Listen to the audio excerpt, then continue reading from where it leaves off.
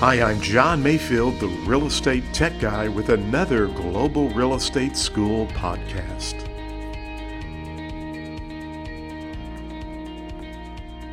Welcome to the broadcast. I'm John Mayfield, the Real Estate Tech Guy, and this is episode 023. On the last several podcasts, we've been talking about agency. And on our last podcast, we briefly discussed a special agent. A good example of a special agent is a real estate broker who may be entering into a listing agreement with a seller, or perhaps a real estate broker who enters into a buyer's agency agreement with a buyer. Now, why are those types of arrangements or agreements special agencies? Well, they're for one specific purpose. It's not a continuation of specific acts that are needed, as we will talk about today, with a general agent.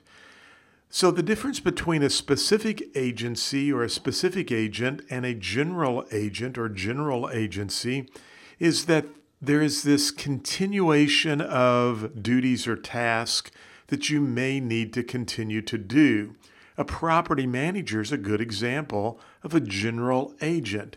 So if you enter into an agreement with an owner of investment property and you were going to be a property manager, that would be an example of a general agency, or you would be considered a general agent.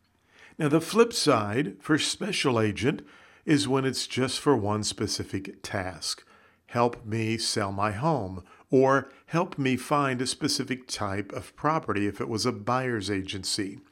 So keep in mind for the exam, special agency or a special agent is equivalent to a real estate broker who enters into a listing contract with a seller, or a buyer's agent who enters into a buyer's agency agreement with a buyer, where a general agent is when a broker is doing a continuation of services, such as a property manager. Well, don't forget, at globalrealestateschool.com, we have some great practice exams and flashcards to help you pass the real estate exam. They are national specific, so it does not matter what state you are in.